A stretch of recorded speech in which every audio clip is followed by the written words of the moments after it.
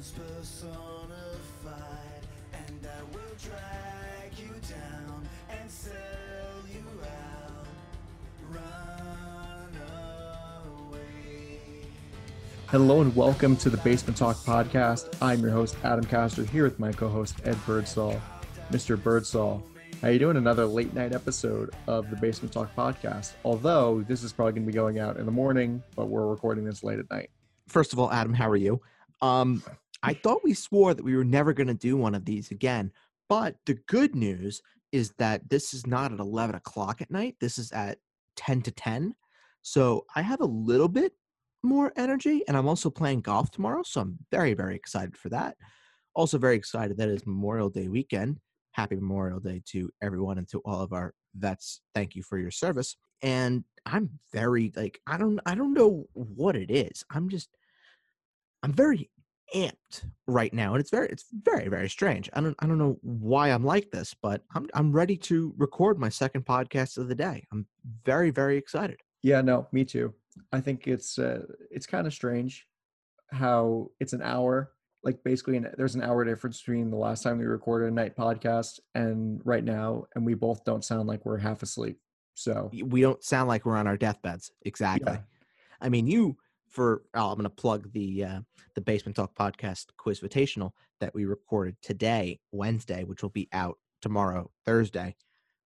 Adam, you missed one hell of a show today. I can't wait to listen to it, is all I'm going to say, because I think I had a lot of fun on the first chapter of the Quizvitational, and I kind of hope that this could be like a nice little spin-off series to give people who are really into trivia something else to sink their teeth into. Yeah, for sure. And that was kind of the thought process behind pulling the Quizvitational together. And of course, big thanks to yourself, Adam, to Matt, to Connor, Andrew, Tim, Jared, Greg for coming on the first two episodes of the Quizvitational. We will be recording the third chapter of the Quizvitational on Monday or Tuesday of next week after, of course, the holiday weekend. So definitely keep an eye out for that in your inbox. But I will say today we had record high scores today, and we also had something that did not happen in the first Quizvitational that did happen in this one. And let's just say I was very happy that I was prepared, because it could have been a disaster if I wasn't prepared. But that's my little cliffhanger to get people to listen to the Quizvitational, which they will do already, because the Quizvitational really was very well received with episode 1. So thank you to everyone that reached out and contributed to making the Quizvitational as great as it possibly can be, because it is a lot of fun, and everyone who's been on it so far has really said they've had a lot of fun. So it makes me feel good knowing that my baby has really been received very, very well. So that makes me very happy, and I do appreciate it. Well, also it gets all the people that want to be on the podcast to just be like, okay, fine, this is it. This is your thing for right now. Yeah, for sure. And it'll definitely get people that I know from across the industry onto the podcast as well. And even some people that, are maybe, too shy or afraid to, if they want to reach out and ask if they want to be on it. I mean, please go ahead. I'm never going to say no to people coming on the podcast. So if there are people that are interested in listening to this podcast that do want to come on, you can always reach out to me, and I will do my very best to get everybody on, because we have, I believe right now, we have the next 3 technically, completely filled with people who are going to be coming on to the Quizvitational. So it obviously is being very well received right now. So it makes me very happy again, and I obviously do appreciate all of the kind messages and wishes of support for the Quizvitational, because it is my baby. It is my child, next to Kerryon Johnson and Joe Mixon and Hunter Henry. Don't forget Logan Paulson. Logan Paulson. No, Logan Paulson. I don't know if Logan Paulson is my child. I would say that Logan Paulson is more of like, he's kind of like my crazy drunk uncle. There is going to be such a it's like a niche of people that are actually going to get that reference, which is kind of funny. Yes, but if they do, then they can consider themselves OGs. Yeah, exactly. Well, we're not here on this podcast just to wax poetic about the trivia show, as much as Bird would love to do that for an hour and a half. Please, what are you We're at- kidding? What are you kidding, Adam? Adam, I'm better than that. I'm a radio professional. I would much rather sit and talk and wax about my drunk uncle Logan Paulson or my children for the better part of the next hour and a half. That's fair. That's how I want to spend my night. Yeah. I mean, Logan Paulson is like the greatest, one catch, one touchdown. He's the greatest thing since sliced bread. That was a season for him. He's perfect. Literally. One catch, one touchdown.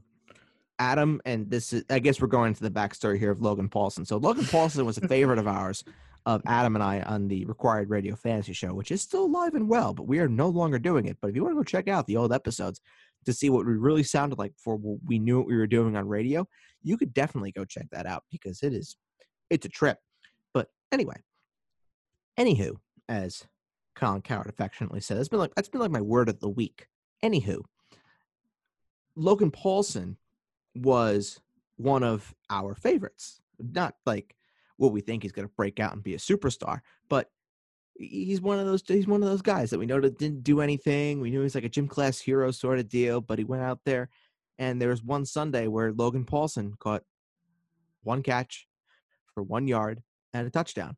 And I remember watching it on Red Zone, and I remember I was at work that day. I was going fucking ape shit.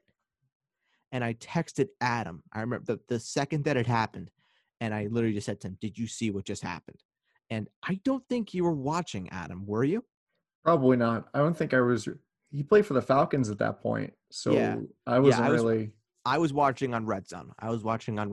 And I lost my mind. I absolutely lost my mind seeing my drunk uncle Logan Paulson score a touchdown, and he didn't have a catch for the rest of the game.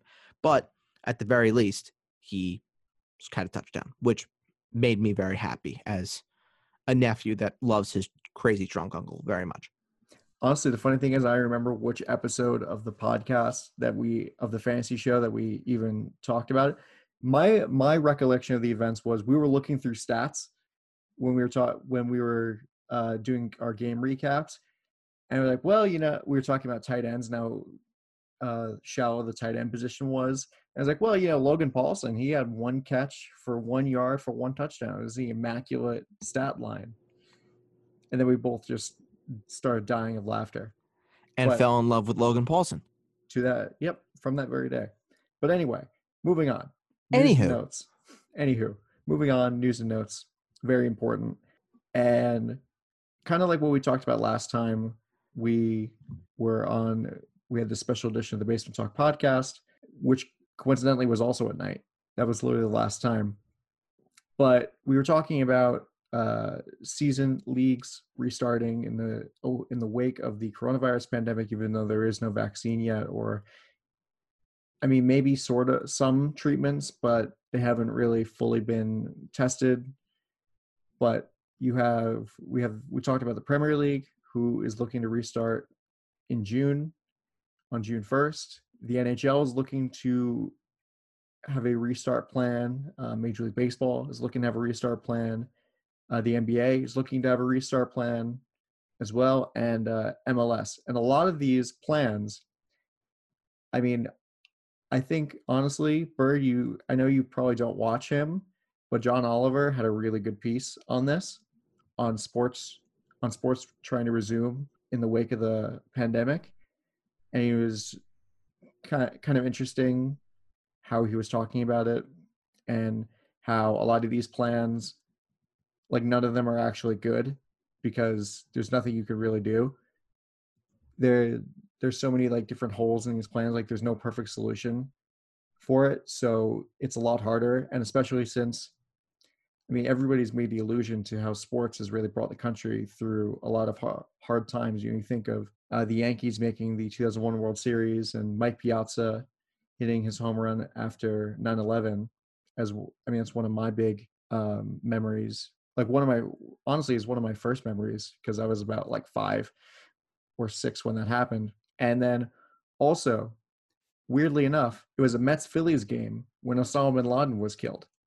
It was in extra. It went to like 14 innings, and it was on Sunday Night Baseball.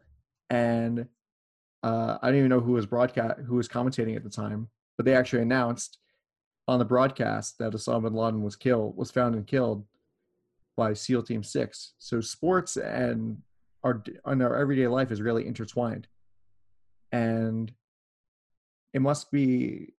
I mean, it's very hard for people to kind of deal with not having their escapist entertainment for a while, but really a lot of these solutions without vaccines, it's not, or treatments really, it's just so hard. I mean, we saw in the Premier League, like literally a couple of days ago, they, I believe 5 or 6 players tested positive out of the team members and out of the players and the members of Coaches the and staff and, yeah, and things like that. Yeah. right, exactly.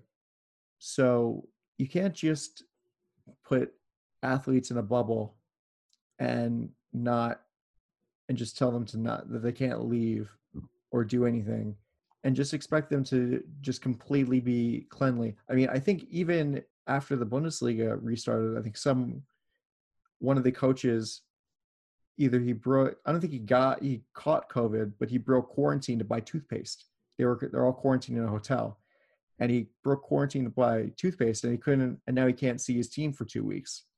So it's like, you can't just expect everything to go perfect when you're dealing with hundreds of thousands of free-willed adults and telling them to stay basically what amounts to a summer camp. I mean, Adam, you're right on a lot of the points that you just made. I think that it kind of where it gets cloudy, and again, we've had this conversation, I feel like, for the upteenth billionth time, is that what it comes down to is I think that a lot of the top level executives from each individual league where, they're aired within the continental United States and globally and things like that, they know the second that they are given the okay to come back, that their ratings, the amount of money they're going to make, is going to go through the roof because everybody will be watching because it's sports. And whether you like it or not, people are going to be watching. Right now, people are watching simulated Madden games, for Christ's sake, and people are betting on them because there's just nothing better to do. So when you get live sports back on the air, it's going to feel like Christmas and then some. So there is, I don't want to say there's a race because, I mean, that's kind of shortchanging it a little bit, but there definitely is a competition, I think, between, who's going to be the first one to really come back and get their seasons going again. We had said that the NBA was tentatively planning on coming back in mid-July. Major League Baseball was kind of talking in that same sort of time frame, the beginning part of July. I think the main date that they were talking about was around the 4th of July weekend. And the NHL now, we're talking about their whole new startup plan with having 2014 playoffs and in 2 hub cities and things like that. And then, of course, the Premier League. My whole issue is mainly with the Premier League because it's different. It's different here because I think the United States, you could talk about federally or on the state level, you could talk about the job that certain people have been doing. It's fine. But I think for the most part, federally and on the state levels, we've been doing a fairly decent job. I wouldn't say, it's outstanding. I wouldn't say it's piss poor by any measure. I think that overall, collectively, it's been a fairly decent job. Whereas in the UK, it is a fucking disaster. And Adam, I think that, while we are not the same politically, we can agree on that the whole strategy of what they're trying to do in the UK is a car crash, correct? Yeah, definitely. It's just not. I mean, Okay. first of all, Okay. the UK like they haven't been doing a great job anyway No. with with coronavirus, and now trying to restart the Premier League because now they see that the Bundesliga is doing it and they want to get in on that action. Yeah, I mean, I don't know, Adam. Maybe you can help me out with the word that I'm looking for. But is ignorant an inappropriate word? I wouldn't say ignorant. I would say Clueless, reckless. reckless. Yeah, I think that's a good word. Reckless. I mean, eh, Because I think they know that this is like what the stakes are. yeah, they do. They do. I mean, my problem though is also this. You now have a situation where in the Premier League at least, you have a situation where you have players that are just flat out not willing to come to training and train. You have Troy Deeney, captain of Watford, who has said publicly, he said, look, I'm not showing up. I'm not coming. I'm not training. I'm not doing anything because I have a young son at home that has underlying health conditions that I need to go out of my way to protect. And listen, personally, I don't like the guy. I never have. He said some shit about Arsenal fans that I don't like, and he can go fuck himself. But as a human being and on a very personal level, he's 100% right to go and do what he's doing. Same thing with N'Golo Kante, the star midfielder for Chelsea. He showed up to training, he did his thing, and then he just left. And he said, "Look, I'm not comfortable with being here," and he opted out of training. And good for him. So That's saying a lot because N'Golo Kante isn't really that outspoken. He's very no, quiet, he's not. quiet Yes. guy.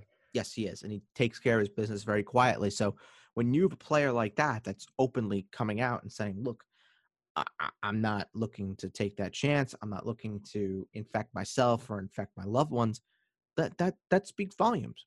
It really does. And I mean, look, I know that the Premier League wants to finish the season so they can collect on various TV incentives and sponsorship deals that they have worked out, but the more they try and push this June 1st date on us, it just seems like the more and more that there's just no way in hell this is going to happen. And I mean, it's dangerous. It's really what it is. It's flat out dangerous that they are going this route and they are being this reckless. Like you said, Adam, I think it's a very, very appropriate word to use in this circumstance, that they are looking to restart the league when clearly the situation is not okay. I mean, I can understand, over here when you have Major League Baseball and their players who are saying that they want to come back and they want to play, much the same with the National Hockey League and their players, and then of course the NBA as well. But when you have a large percentage of Premier League players, I'm not saying, half, but you're still talking, 25, 30% of players. It's still a pretty large number that are saying, they don't want to play. They don't want to train. They're nervous about playing. They're nervous about training. That's a big issue. That is a humongous issue. And I mean, you can preach, playing in empty stadiums and behind closed doors and all of that, but I mean, what's it gonna do, really? Honestly, I mean, I don't know. I don't know. Honestly, I think reckless. I wanted to find a word that was harsher than reckless, and thankfully I looked it up in a thesaurus. So here's some other words that I think really apply even more. Please educate me. I'm going to English 101. Careless, foolhardy, negligent is a great one. Negligent. That's a great one. Playing with fire is probably my favorite out of those. Hasty, ill-advised, Ill-advised. Good one. brash, audacious, Rash. Yeah. mindless, yeah, Idiotic. Stupid. yeah, I think all definitely do. inconsiderate is another one. Inconsiderate. Yeah, but that's another one. I mean, those all line up with how I feel. And while I want the Premier League back, and as I'm sure you do too, Adam, and I'm sure as most of our football-minded listeners do as well.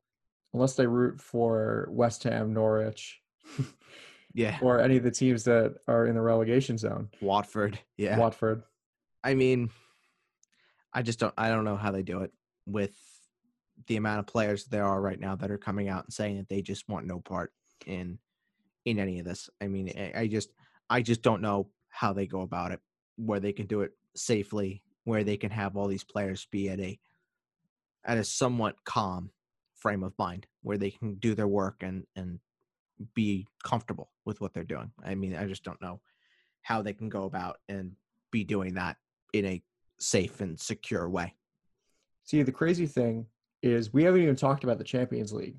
There's no fucking way No, that tournament is going to be happening this year. no way. Not even next season. That tournament is going to be happening. Nope, I don't think so. With how many countries that are going to be involved in that tournament, that you have to make sure that they're clear. Like Yep. one country is hard enough. Yeah, and even if yeah. you say that you're going to host it in let's say 5 neutral sites, how are you going to get these screenings done? How are you going to get these tests done?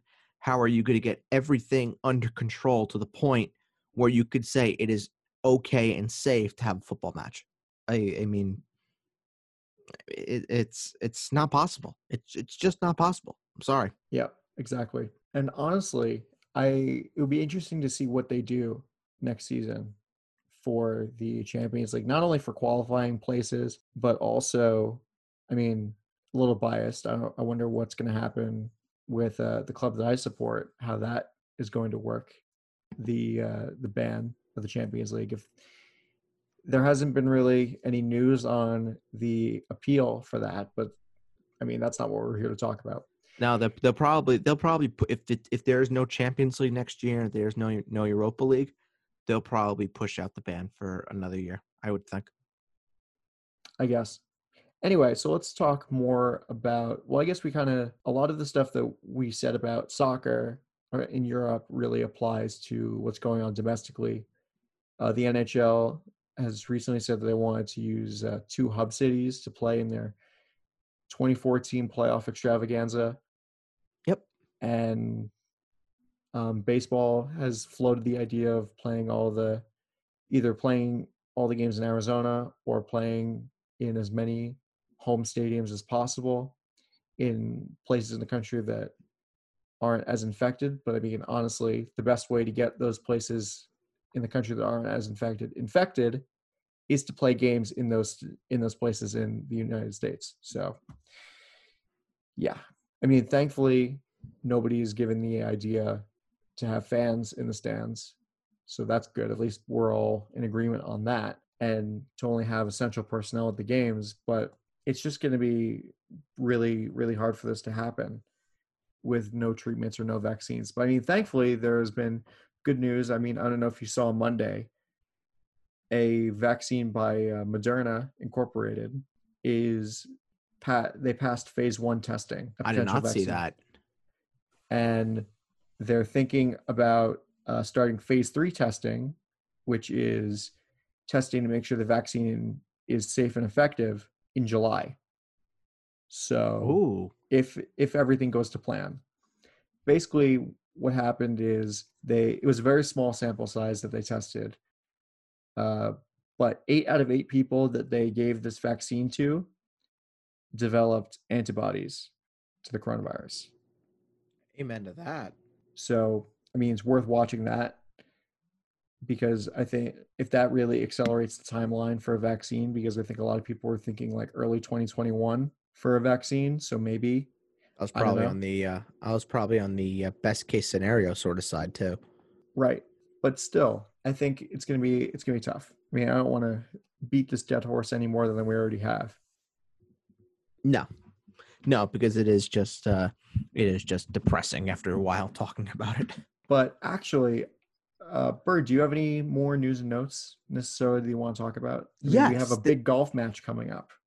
We do have a very big golf match coming up. It is the match part 2 between Tiger Woods and Peyton Manning going up against Tom Brady and Phil Mickelson. And the betting odds for this are heavily leaning toward Tiger and Peyton. It's at minus 225 right now for Tiger and Peyton. So the betting shark in me is saying that if you're going to get a nice return on your money, I'm going to say plus 175 for Phil and Tom is the way that I would lean on this one. Yeah, honestly, I don't know how I got into this podcast because I have never. I think the only betting I've ever done in my life is on Super Bowl boxes. And I guess technically fantasy football, but not really. I wouldn't count that as betting because there's a lot more strategy involved in that than just picking the right numbers. Yeah. I mean, sometimes it is just luck and knowing odds and knowing what a good return could possibly be. I mean, I won a Madden sim tonight. Well, I'm talking about like I placed some bet season-long on fantasy that. football, not daily. If you're talking about season long, yeah, season long. Yeah. There's more strategy involved. Yeah. Yeah, no, I've never touched like DraftKings or FanDuel or anything like that. Oh no, I'm more talking about with a book. Okay. Yes, I did place with my book tonight. I did place a $25 bet on a Madden sim, and I ended up winning. It was 25 to win 38, and I ended up winning. So I'm a very happy boy. See, that's weird. That's like very Black Mirror stuff. People betting on video game sims.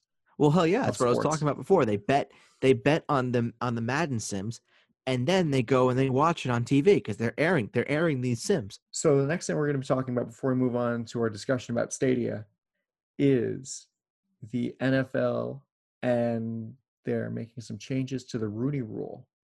And for those that do not know what the Rooney Rule is, it is that every team, when they're interviewing, I don't think it's just for head coaching positions, although it might be. Bert, can you confirm that?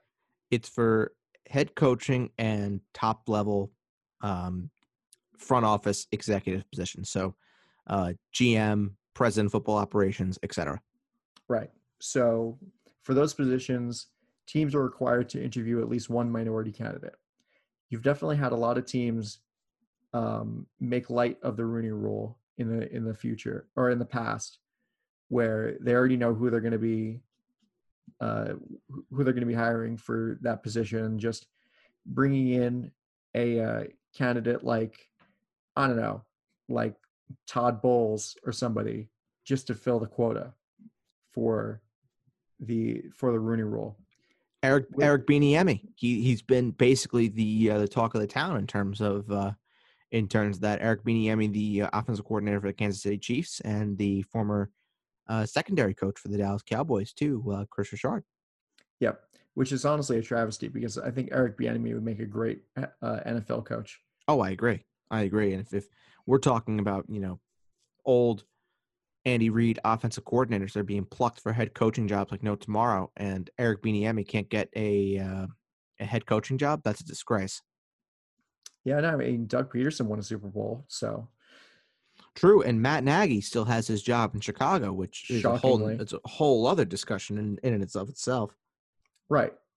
So I think a lot of teams, I think a lot of people that you would talk about this to, I think would be very split on whether the Rooney Rule actually helps or hurts the prospects for minority coaches, GMs, or presidents of football operations. Because there have been a lot of success stories. I mean, ones I can really think of are Mike Tomlin and Reggie McKenzie and Lovie Smith as well in Chicago. Anthony Lynn with the Chargers. Anthony Lynn, of course. Brian Flores with the Dolphins. Ron Rivera. Yep. So there have been some success stories, but a lot of teams have, like I said, they've basically treated the Rooney Rule like it's just a thing that they have to do, like emptying the dishwasher. And it's like, oh well, I guess. Yeah, like it's a mandate. Yes, and they're not taking these candidates seriously. The whole point of the rule is that the NFL, like a lot of sports leagues, has become a boys' club, where it's been basically, a guy who knows a guy who knows a guy, and most of the time, these guys who all network with each other are all look very, very similar to each other and all have the same sort of makeup as each other. And when you have that sort of scenario, then you don't have any new interesting ideas in the NFL. You just have the same old retread hires. It's where you get, I mean, no offense, Bird, but that's how you get Mike McCarthy, where You're not wrong. yeah. So I think that the intentions of the Rooney Rule is great, but I think a lot of teams just don't take it seriously enough. But I think the NFL was trying to go real hard in the other direction with this proposed rule change, which was that teams would get higher draft picks if they hired minority coaches or executives or GMs, which honestly I think is missing the point of the Rooney Rule. Like it would definitely make teams take it more seriously, but then also you're not getting the best candidates for the job if that's going to be what it is. If you're just hiring a minority for the draft position, honestly, that's worse. You're not hiring the guy because he is a good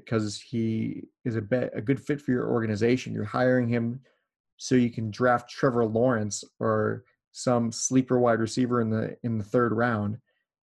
That's even worse. I mean, that's basically treating these actual people who are looking for their big break in the NFL as token.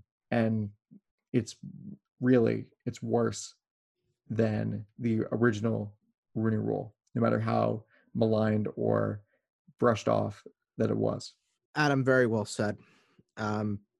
First of all, the Rooney Rule in and of itself, what it is meant to do in practice is very, very good because, yes, it is supposed to, in theory, give minority head coaching candidates, front office executive members the potential to go ahead and move up and be figureheads of a franchise. That is what the Rooney Rule is, essentially, as you so well articulated. But the problem is, like what you said, Adam, again, is that these teams are not really using this as a means to really gauge, what a minority head coach can potentially offer their franchise. They're just bringing in a minority head coaching candidate just to satisfy a rule, even if there is no way in hell that potential coach is going to be hired. And that's where the whole Rooney Rule itself gets clouded. And now what you're doing is you've gone from having the Rooney Rule be a mandate to now what they were going to do before, by the grace of God, they went and they took this out of the equation. Thank you. Was they were going to go ahead and instead of having the Rooney Rule be a mandate, they were now going to completely incentivize the Rooney Rule and say, hey, you go ahead and you hire an African-American to be the head coach of your football team. We'll give you an extra third-round pick for it. Like, the way that I believe people should be hiring, whether it is Caucasian, whether you are African-American, whether you are Latino, whether you are Asian, whatever it may be. And I'm not even talking about the NFL right now. I'm just talking about in general. Male, female, black, white, whatever. The way that you should be hired for anything, and Adam, I'm sure you'll agree with me on this, you should not be hired for something based on the color of your skin.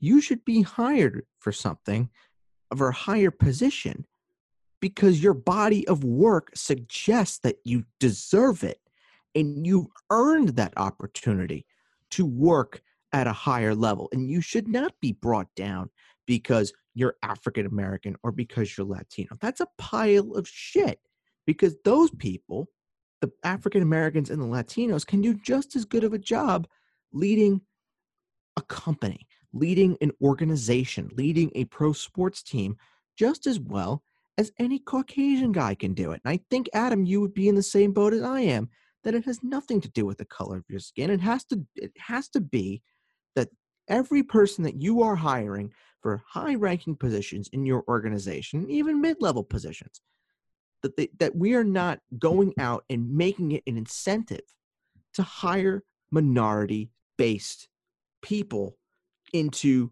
positions of power in organizations so you can get a reward for it. That's pity.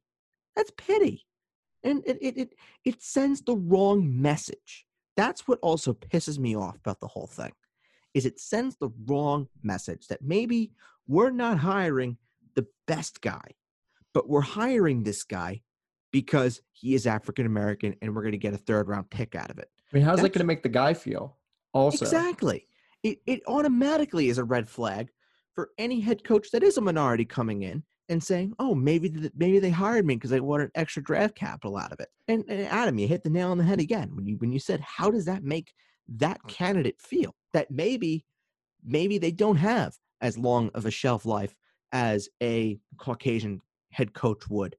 That maybe instead of Matt Nagy, who's getting he's getting by off of free pass after free pass in Chicago, when his franchise quarterback should be getting better and better, he's getting worse and worse. Matt Nagy is still kicking along, no problem. But you still have someone like Eric Bieniemy, who is not a head coach. And for what it's worth, I think Eric Bieniemy would be a fantastic head coach. I think he would be a better head coach than Matt Nagy for sure. And I think he'd be a much better head coach than Doug Peterson would be.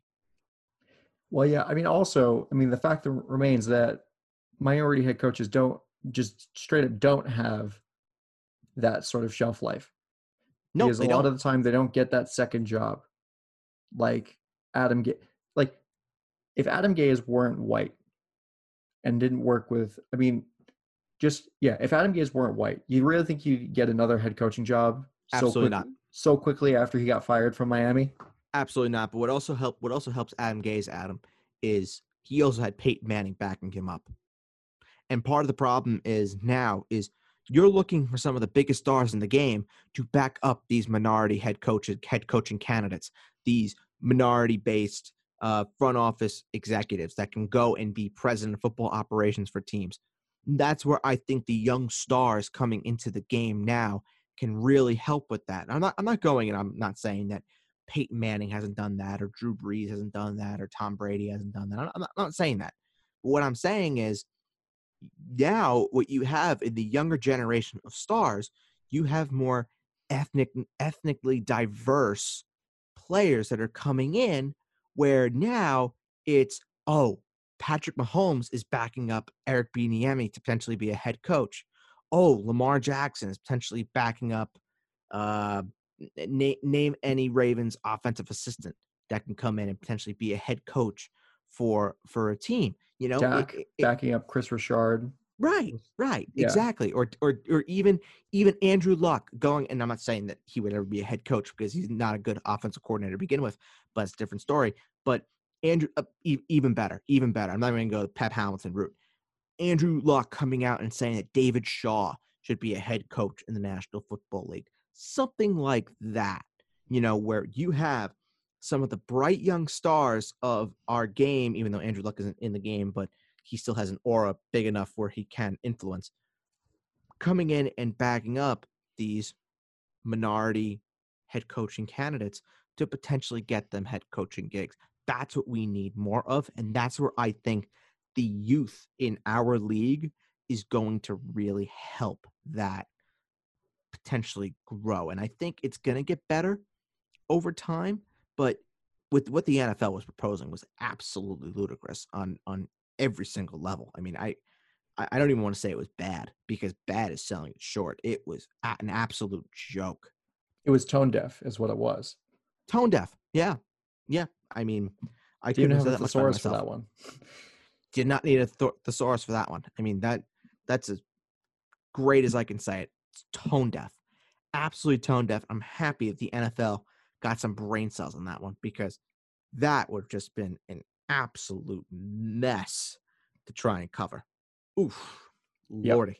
Well, the last thing I want to say about that, you were talking like 15 minutes ago, it seems, about how it should be the best candidate should get the job, and I think you would agree with this. The reason that the Rooney Rule was instituted was because a lot of the times, if the best candidate didn't fit a certain mold of a head coach, i.e., like skin color, I mean, let's be real, he wasn't getting in the door for that interview, and that's where the intentions came from Yeah, I for agree the with that. rule.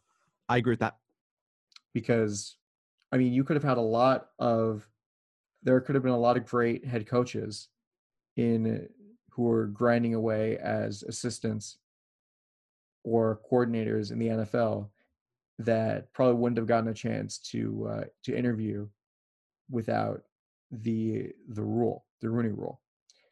Sure. I mean, and Adam, you also made a very good point when you were talking about Adam Gase, and you had said, how many recycled head coaches do we know that are white? And then how many recycled head coaches do we know that are African American? There's the answer right there. I mean, you have Jeff Fisher that went from job to job to job. You have Adam Gase that went from job to job to job. Josh McDaniels, job to job to job. What's the common theme? Well, not even that. Like also, I mean, Mike McCarthy, um, Mike Smith, I think for a while going from job to job to Well, job. Well, Mike McCarthy was also in the same spot for a long time, and Mike McCarthy also has more merit than any other name that we've said as a head coach because Mike McCarthy won a Super Bowl. That's So true. he's got that in his back pocket. So he can go ahead and he could say that he's a Super Bowl winning head coach. He's worked with Brett Favre. He's worked with Aaron Rodgers. He's got that. He's got that. But, Adam Gase, we've seen Adam Gase as a head coach. He's been horrible. Mike Smith, we've seen him as a head coach. Terrible. We've seen Josh McDaniels as a head coach. Absolutely horrendous. Mike McCoy. I mean, Mike McCoy, yeah. Yeah. I mean, but we're talking now. I mean, you really think that Vance Joseph is going to get another look as a NFL head coach? I highly doubt it. Todd Bowles isn't. Which is Todd Bowles isn't. Marvin Lewis isn't. Marvin Lewis is out of the league. Hugh Jackson as well. Romeo Crennel. I mean, it's the sad reality. But like I said, I think the more that we go and the whole ethnic background of our league continues to shift, where the minority starts to become the majority, that's when I think we start seeing that these young players coming in, turning into stars, and those stars then vouching for their minority coordinators, assistants, things like that, to become head coaches. And we have more minority head coaches in the NFL.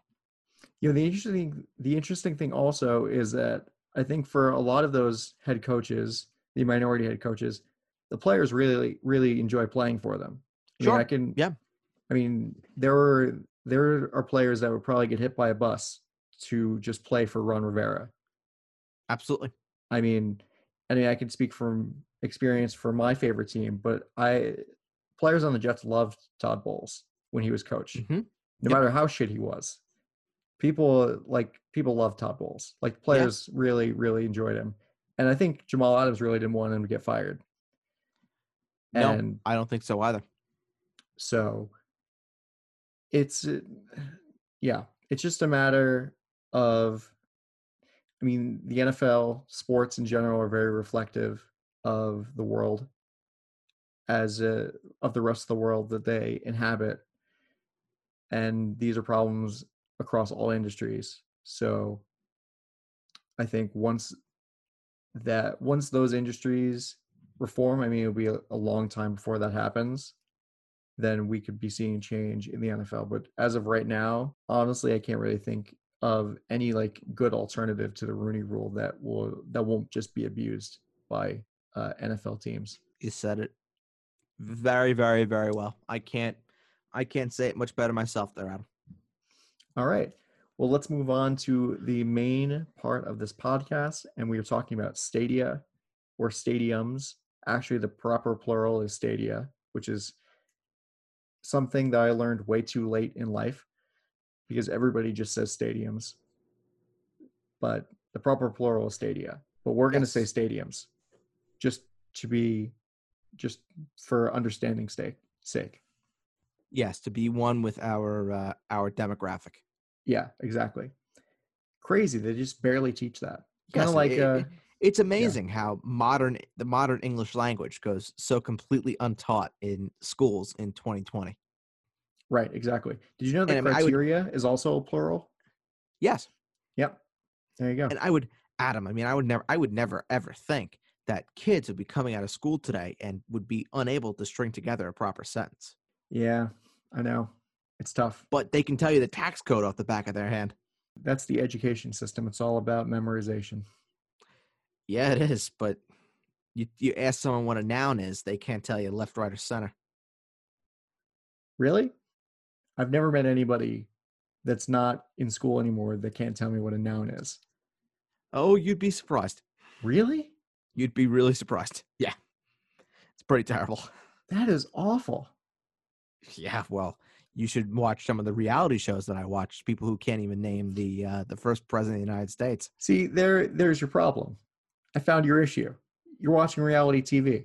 Oh no! The people who can't explain to me what a noun is are people that I see in everyday life. I mean, I probably can't tell you what an adverb is, but at least I can tell you what a noun is. I can tell you all of the tenses of verbs and what they all mean. It's funny. I think I learned more about tenses in language when we were in Spanish together Oh, 100%. than I've learned in any of my English classes in middle school and elementary school. Oh yeah, they'll tell you all about Romeo and Juliet, but they won't teach you how to use a fucking comma. I was like, oh, English has the present participle too. English has the subjunctive. What the hell? I think my biggest pet peeve might be when people, this should be a Mount Rushmore, biggest pet peeves, when people use there in a possessive way and then spell it THERE. Ugh, I hate That that. bothers me. That bothers me to no end. It's just so annoying. It's absolutely horrible. Well, it's the Anyway, same thing with your also. oh yeah, yours a good one. But anyway, before we get even more off topic with our grammar rants, subscribe to Grammar Rants with Adam and Bird, the new podcast from the Basement Talk, from the hosts of the Basement Talk podcast. The grammar Nazis inside both of us are going just absolutely haywire. Oh my god. Anyway, we're talking about stadiums, and this is a Mount Rushmore of the same variety that we've been doing over these past couple of episodes that we've had a lot of fun doing. We've done New York sports. Well, actually, the first one we did was football, figures in the NFL. Yep. And then we did New York sports. That was Yep. the second one. And then we did uniforms. Mm-hmm. And now here we we're are. here with stadiums. Stadia. So Stadia. So the way this works is the same thing as before. We're going to be doing one per sport. And also there's a twist. It's going to be out of all the teams that Bird and I support, we can only pick one stadium from each of the teams that we support. Or I mean, out of all of them. Yep. From all of them, we can pick one. Correct. So it should be interesting to see which stadium either of us pick. And honestly, I kind of hope we don't pick the same one because we do share a few interests. And the two sports teams that we have in common actually share a stadium, which is kind of funny.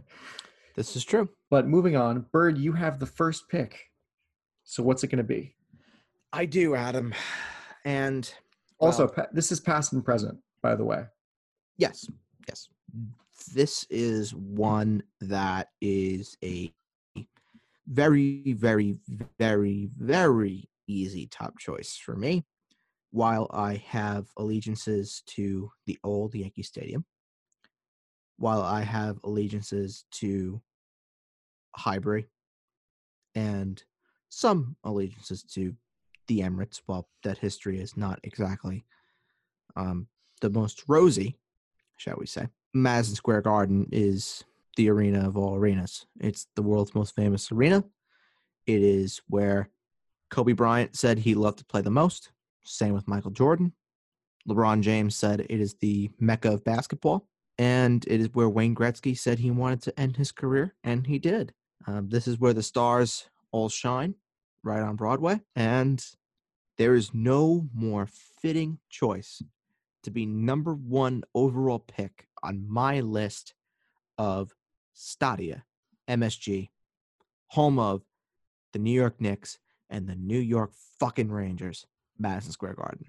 Home to 6 champions between the two teams. Yep, this is true. One of the oldest arenas in the NHL. And in basketball, I think, well, no. It used to be, I think Oracle Arena used to be the oldest in the Yes. NBA, but now the Warriors moved to the Chase Center. Which is gorgeous, I've heard. It does look pretty nice from the inside. I mean, I've never been, but I mean, just watching the Knicks play the Warriors there once a year. It looks pretty nice. All right, so I'm next. This is interesting. Madison Square Garden is a great pick, by the way. Thank you very much. I appreciate it. I love that. I've never been before the remodel, so I've only seen it after the remodel, and I think honestly it looks pretty nice. Even so, I think the remodel is kind of controversial in the eyes of some people, but I think it looks pretty nice. Myself included. Yeah, it's not the same as it once was, but the whole allure of what Madison Square Garden is sells me on it being number 1. For mine, I'm going to pick a baseball stadium, but it's not actually anywhere the Mets play. I do have allegiances to Shea Stadium and Citi Field, but for my baseball stadium, I'm going to pick something that's a little, when you're talking about iconic stadiums that have been around for a long time, you hear Old Yankee Stadium, Wrigley Field, Fenway Park. But I think this one stadium is one that people do not mention a lot, and that is Dodger Stadium, Chavez Ravine in Los Angeles. It is a stadium that has stood the test of time. Not once has been rained out, which is astounding. I mean, it is Los Angeles, but still. Never rains in LA. Never rains in LA. And when it does, it's like a typhoon. Right, exactly. One of the nicest looking stadiums in baseball. I mean, it's been around since I think the 60s, something along those lines. Yep, correct. Been home to many, many great Dodger teams over the years. A very classic looking stadium. It doesn't have like the modern retro future look that a lot of the newer baseball stadiums have that Camden Yards started. Camden Yards is another one that could have been on this Mount Rushmore. But I think Dodger Stadium, the way that it looks, it's one of those stadiums where you could be watching a game on TV and you can cover up the score bug, and if the teams are playing in all black uniforms with no logos and you can't see the score bug of who's playing, you can tell where they're playing because it just has that sort of look where you know exactly it's Dodger Stadium. And that's why Dodger Stadium is my baseball pick. Good pick, Adam. Very good pick, and I'll back you up on Dodger Stadium. I've been there many, many, many times, and Dodger Stadium is absolutely gorgeous. Shame they moved away from Brooklyn, though. Very true. Yep. All right, so I'm on the swing for this one. You are. By the way, it'd be funny, did you pick Madison Square Garden for hockey or basketball? I picked it for both. Well, no. Well, since it's one per sport. I know. One per sport. So I know. You're using two and one? Yep. That's a bold strategy, Cotton. Don't worry. Let's see. For mine, I am going to pick. I think that this stadium is one of those.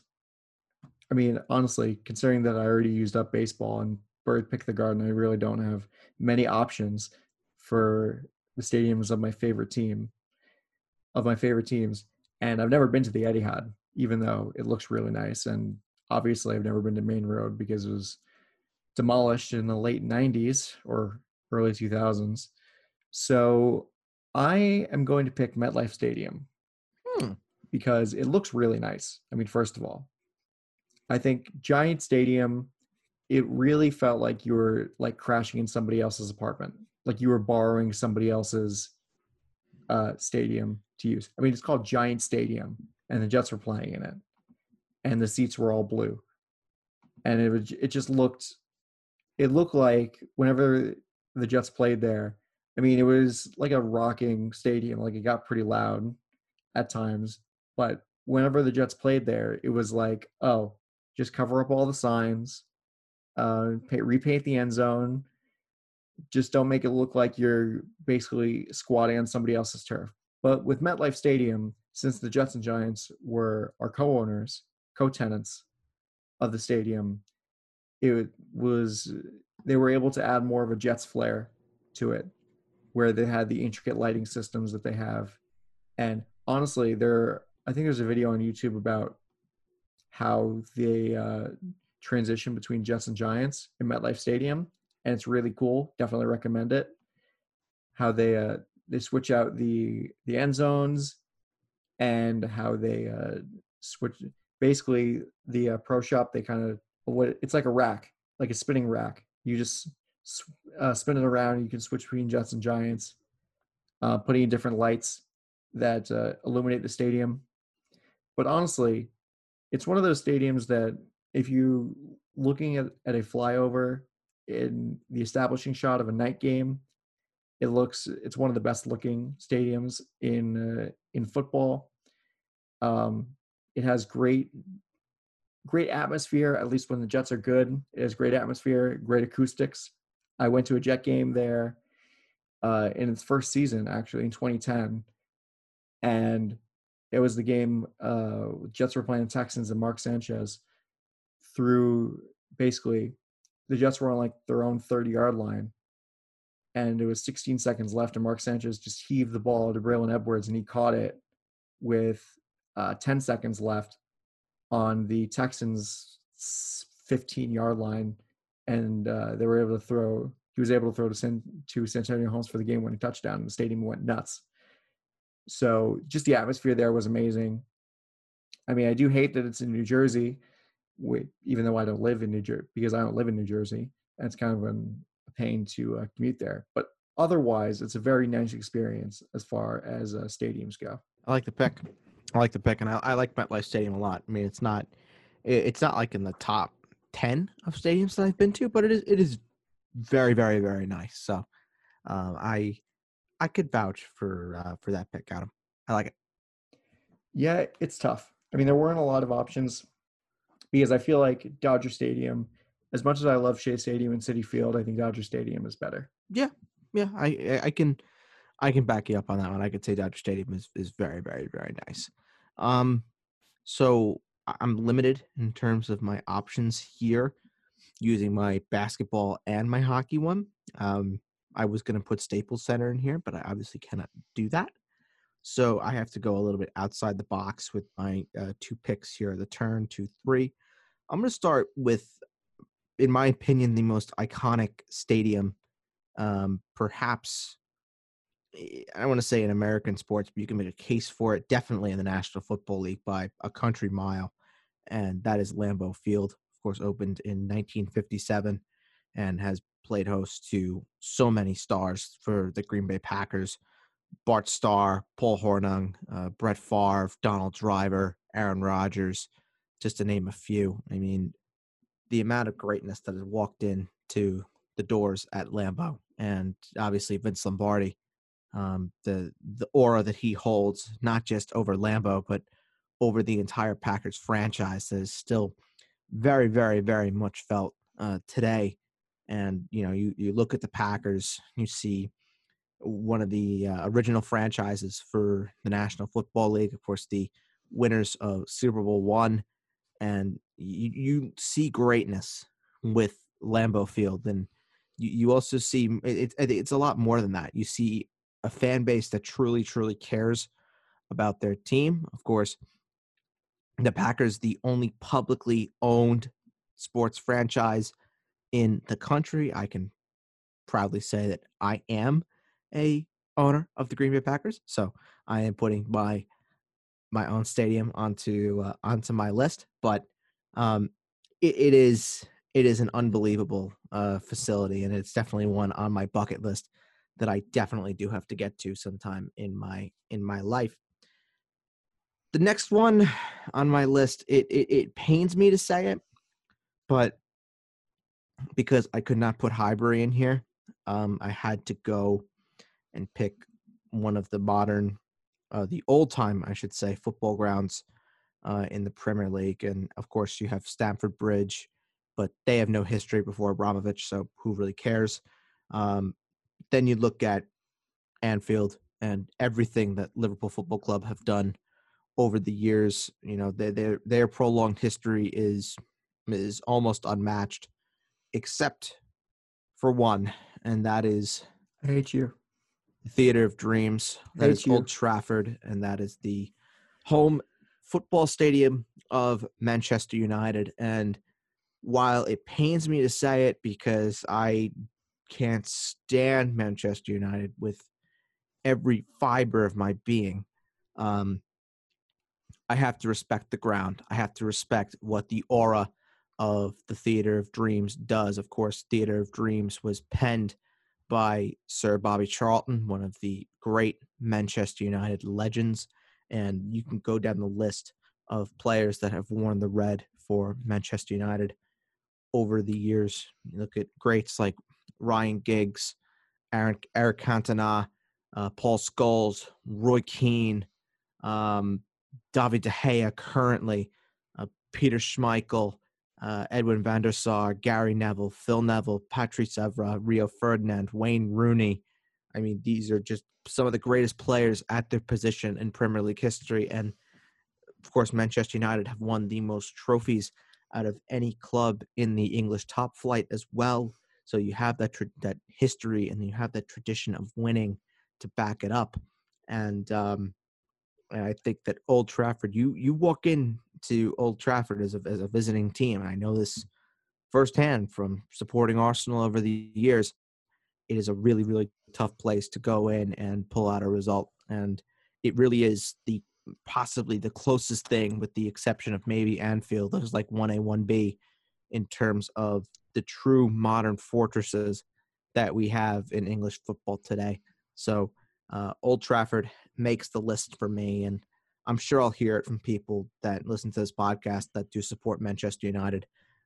But I have to put it up there. It would be a great disservice if I did not do that and acknowledge what Old Trafford has meant to the English game since its inception 110 years ago, and what it has done for the aura of a club like Manchester United. So Old Trafford is my number 3 on the list. Well, it's kind of a lose-lose situation because if you pick Old Trafford, then you have Liverpool fans saying, "Why don't you pick Anfield?" And if you pick Anfield, then you have Man United fans saying, "Why didn't you pick Old Trafford?" So, I'd rather deal with Liverpool fans. They're all soft anyway. yes, they are. I mean, it's definitely a nice-looking stadium. Old Trafford Yeah, is, it is. and it's kind of shocking that no matter how shit Man United has been over the past couple of years, they still win a fair amount of games there at home. Yeah, More, their home record is unparalleled. It's quite ridiculous. yeah. I'm just thinking of that the 6-1 Derby win a couple of years ago. That was fun. Anyway, at Old Trafford, by the way. That was fun. Anyway, I am actually going to stick with soccer for my third pick. Oh, And I am going to leave England. I'm going to Brexit, if you will, and go to Europe. I think I know where you're going. Does it begin with a C? No, it doesn't, actually. Oh, okay. It's the other one. It begins with a B. Well, actually, it begins with an S, technically, but okay. All right. it's the Santiago Bernabeu. Yep. In Madrid. Good pick. I mean, this is basically in the same sense that Anfield and Man United are 1A and 1B in England. Camp Nou in Barcelona and the Bernabeu in Madrid are 1A and 1B in Spain. And then the Wanda Metropolitano is like 1C probably because it's beauty. The new one that Atletico Madrid plays in. But we're talking about the Bernabeu. This is a stadium that has seen a whopping 13 Champions League titles. 13. Good thing I was updated on that information for when we were doing the Quizvitational. You're welcome. Yeah. Thank you, Bert. I mean, the amount of legends that have gone through, I mean, listen, just the 21st century, the amount of legends that have gone through that have played in the Bernabeu and have put on the white of Real Madrid. I mean, you think of Ronaldo, David Beckham, Louis Figo as well. Zinedine Zidane, of course. I mean, currently, Luka Modric, Toni Kroos, Gareth Bale for all the hate that he gets, Iker Casillas, who was one of Spain's best goalkeepers for the longest time, Sergio Ramos, Marcelo. So this is a stadium that I think even more than Old Trafford emanates winning energy. I mean, Real Madrid have won basically everything in Europe. As far, I mean, they've won the Champions League, they've won the Europa League, they've won the Super Cup, they've won La Liga a multitude of times, and they've won the Copa del Rey a multitude of times. So, and also, I mean, just talking about the stadium itself, I mean, the atmosphere in the Bernabeu, when you have a bunch of fans screaming in Spanish in different screaming different things in Spanish. I mean, just the atmosphere, the volume in that stadium, it feels like you're playing in like a broom closet where a bunch of people are standing next to you and yelling in your ear. And I think that's why the Bernabeu is one of the hardest places to play. I mean, not only in La Liga, but also in European competition. Frankly, when Man City went to the Bernabeu for their round of 16 tie with Real Madrid, I was like, we'd be lucky if we got out of here with a draw. And I was shocked that Man City was able to come out of that first leg leading 2-1 with 2 away goals, because the Bernabeu is one of the hardest stadiums to play in all of world football. I mean, you're not wrong by any stretch. I mean, you talk about fortresses in the game. We talked about Old Trafford, talked about Anfield. I hinted at the at Camp Nou, and that you have the Bernabeu as well. And you talk about the history that just travels through the Bernabeu and the sustained success that Real Madrid has always had throughout their history. It even adds more of a glow to what the Bernabeu is in terms of a stadium. So, Adam, I'm going to vouch for that one again. You're nailing these. Yep. And for my fourth one, I'm actually going to take one that you can't pick anymore because you picked the Garden, and I'm going to pick the Staples Center. You son of a bitch. Because this is another one that is a multi-purpose stadium, hosts the LA Kings, the LA Clippers, and the LA Lakers, of course. This is a stadium, I mean, not really a lot for the Clippers, but it has seen so many great players come through its doors and play on its playing surfaces. I mean, even if you were just to stick with the Lakers, it is a Hall of Fame worthy starting 5. Magic Johnson, Kareem Abdul-Jabbar, Kobe Bryant, Wilt Chamberlain, LeBron James now currently, and a stadium that has seen 2 Stanley Cups recently for the Los Angeles Kings, a stadium that hosted Wayne Gretzky, much like the Garden did. But before Wayne Gretzky was a Ranger, he was traded famously to the LA Kings from the Edmonton Oilers. And I mean, this is a stadium that is iconic, and I mean, not even just for sports. I mean, I know we're sticking to sports here, but I mean, the Staples Center also hosts the Grammys as well. I mean, it's a multi-purpose stadium that does so many different things. I mean, it's so famous for hosting the Grammys that the Lakers and the Clippers and the Kings have to go have a road trip for it, named after, where they basically go on the road for like a month because of the Grammys. So it's a great stadium.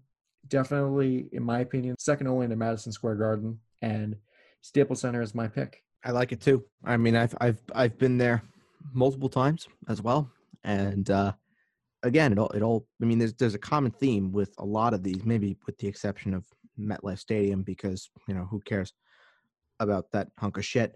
But we talk about all these stadiums we've talked about, with the exception of MetLife Stadium again, and there's just a lot of history in all of these places, and I think that's really where our visions really lie in terms of what we view as an unbelievable stadium, is the amount of history that goes into every stadium that you really look into. And yeah, you can talk about niceness of certain things, you can talk about the aesthetic value that certain stadiums hold, but I think for us, when you're talking about true sports junkies here, we're talking about history that goes into everything. And for my last pick, I have already used basketball, I've already used hockey, I've already used football, I've already used football. I haven't used baseball. I'm not going to. I've decided to go very, very outside the box, and I've decided to go for one that quite possibly I could say is the most famous arena in the entire world, maybe more so than Madison Square Garden, just based on the kind of athletes that have graced this court since it first opened in 1922, and that is center court at Wimbledon. That for me is iconic. You talk about some of the greats that have stepped onto that court and have won Wimbledon titles. You're talking about Billie Jean King. You're talking about Margaret Court. You're talking about Serena Williams. You're talking about Steffi Graf, Chris Everett, Pete Sampras, Roger Federer, Rafael Nadal, John McEnroe, Novak Djokovic. These are just unbelievable names. And you're talking about athletes and winners as well. And these are men and women that have won multiple Wimbledon titles. And, when you're talking about tennis and the tennis world, you really consider, you lifting a Wimbledon title is the peak. It's the equivalent of lifting the Stanley Cup. It's the equivalent of lifting the Lombardi Trophy, the Commissioner's Trophy, the Larry O'Brien Trophy. It is the pinnacle of tennis, Wimbledon, and you have your moment on center court. You have the royal box where you have all the dukes and duchesses of yada yada and this and that all show up, and the stars come out for Wimbledon. And not for nothing, it's also the hardest ticket to get in any sport. Like you need to be on a wait list for years. You need to apply to get tickets for Wimbledon. You don't buy them. You apply, and then you are selected to then purchase your tickets if you do wish to do so. So we're talking about the exclusivity of the event as well, but you go to center court and it's just a whole different feel, given the history, given the amount of legends that have stepped foot onto center court and have won absolutely just huge titles and matches on center court, and there's nothing like it in tennis. So I gotta give my sport some love. Very rarely do I do it on this podcast. I don't do it enough. This is where Wimbledon gets its love, and tennis gets its love as well. And I'm putting center court as my last pick, but definitely was one I was considering much higher, but I knew you were not going to go that route. Well, you're right. I definitely wasn't, but that is a great pick. I think you. My grandfather, who loved tennis, even in his older age. He played like in his 80s when he was living in Florida. God bless him. God bless him, indeed. Rest in peace. But he loved tennis, and I think he would have really appreciated your pick. Well, I hope so. So we're to give a recap for all the stadia that we have selected. So I have gone with Madison Square Garden, home of the New York Knicks and the New York Rangers. Lambeau Field, home of the Green Bay Packers. Old Trafford, home of Manchester United. And Center Court at Wimbledon as my 4 top stadia. As for Adam, he has gone for Dodger Stadium, home of the Los Angeles Dodgers. MetLife Stadium, home of the New York Giants and the New York Jets. The Santiago Bernabeu, home of Real Madrid. And the Staples Center, home to the Los Angeles Kings, Los Angeles Lakers, and the Los Angeles Clippers. And occasional Taylor Swift concerts as And well. the occasional Taylor Swift concert and Grammy Award ceremony. Yes. They have banners for that. I mean, Taylor Swift has. I think they took that down, so I don't think I can make that joke anymore. But there was a while where Taylor Swift had more banners in Staples Center than the LA Clippers. That's actually quite comical. But yeah, is there any stadia that is not on our list that you would be interested in putting on this Mount Rushmore? Yankee Stadium. Yeah. Highbury. Old Cowboy Stadium. Old Texas Stadium. Soldier Field, I would definitely consider putting on this list as well. The Superdome, I think that's a very underrated stadium. The Superdome is nice. Superdome even think about is it. gorgeous. The San Siro in Milan, I definitely would put on my list. I wouldn't put the Emirates on there because I just have too big of a love-hate relationship with that place that I really can't put it on there. Ooh, the Allianz Arena in Munich. Yeah, it's got a nice look to it. The Westfalenstadion in Gelsenkirchen, the home of Borussia Dortmund. I think that's a classic stadium, especially when you have the yellow wall. Anfield, talked about that one. The Nassau Veterans Memorial Coliseum. Yeah, it's kind of nice. Fuck that place. Oh, I have one. You're not gonna like it, but I have one. Gillette Stadium. I don't like Gillette Stadium. I like the shopping mall that surrounds Gillette Stadium. I've been to Gillette, and Gillette was gorgeous. That is the only thing. It is literally the only thing I like about Gillette Stadium is that there is a solid shopping mall / movie theater that surrounds it. And restaurant that Toby Keith owns. Yeah. I saw Avatar in that movie theater. It's fucking amazing. Really? Yeah. I've heard that it is very amazing. Because, I have relatives that live around there. Like, basically, they're 2 exits away from Foxborough.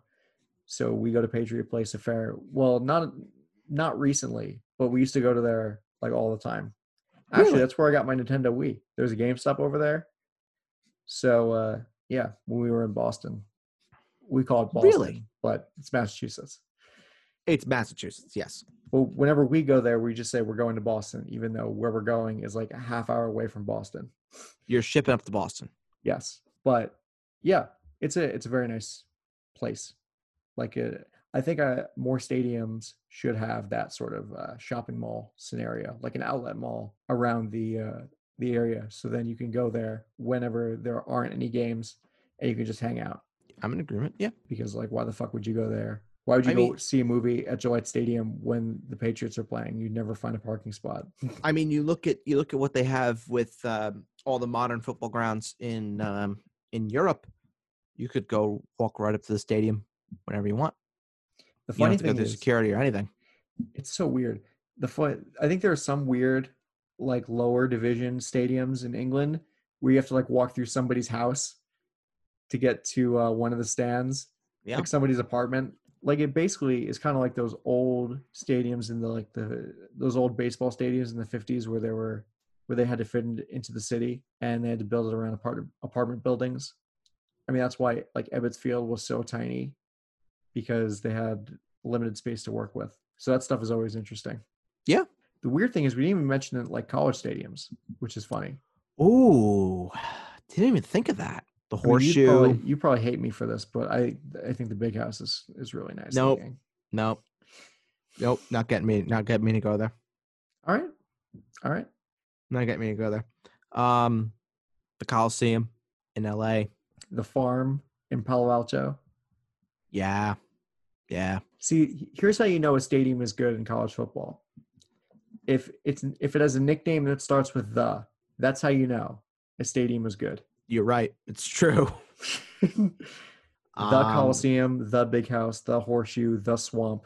Bryant Stadium, University of Alabama. Bryant-Denny Stadium. Bryant-Denny. Yeah. Sanford Stadium in Georgia. Yeah. What about Death Valley Yep. Death Valley. for the LSU Tigers? Actually, Go Tigers. Death Valley is 2 stadiums. The Swamp is just the one. Yes. Happy Valley is Penn State, but fuck Penn State.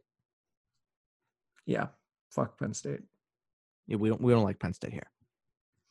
Actually, yeah, no, you're right. Because Pitt, I'm basically like a Pitt fan as far as college football is concerned, and I do not like Penn State.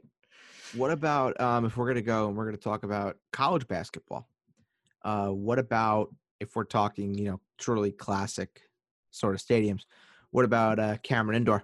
Yep, Cameron Indoor, Fieldhouse, Allen Fieldhouse.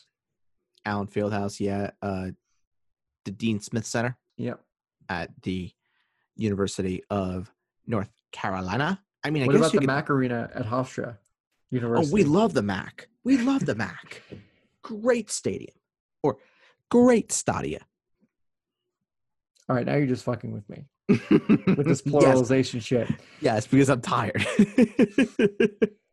All right. Well, I think this was great.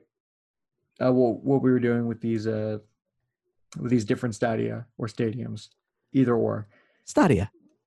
But next time, I don't really know what exactly we're going to be doing as far as Mount Rushmores are concerned. But I think we're going to have this is going to be like a running theme because this is just a really fun thing to do. Yeah, there's nothing better to do. So, fuck it. You're right.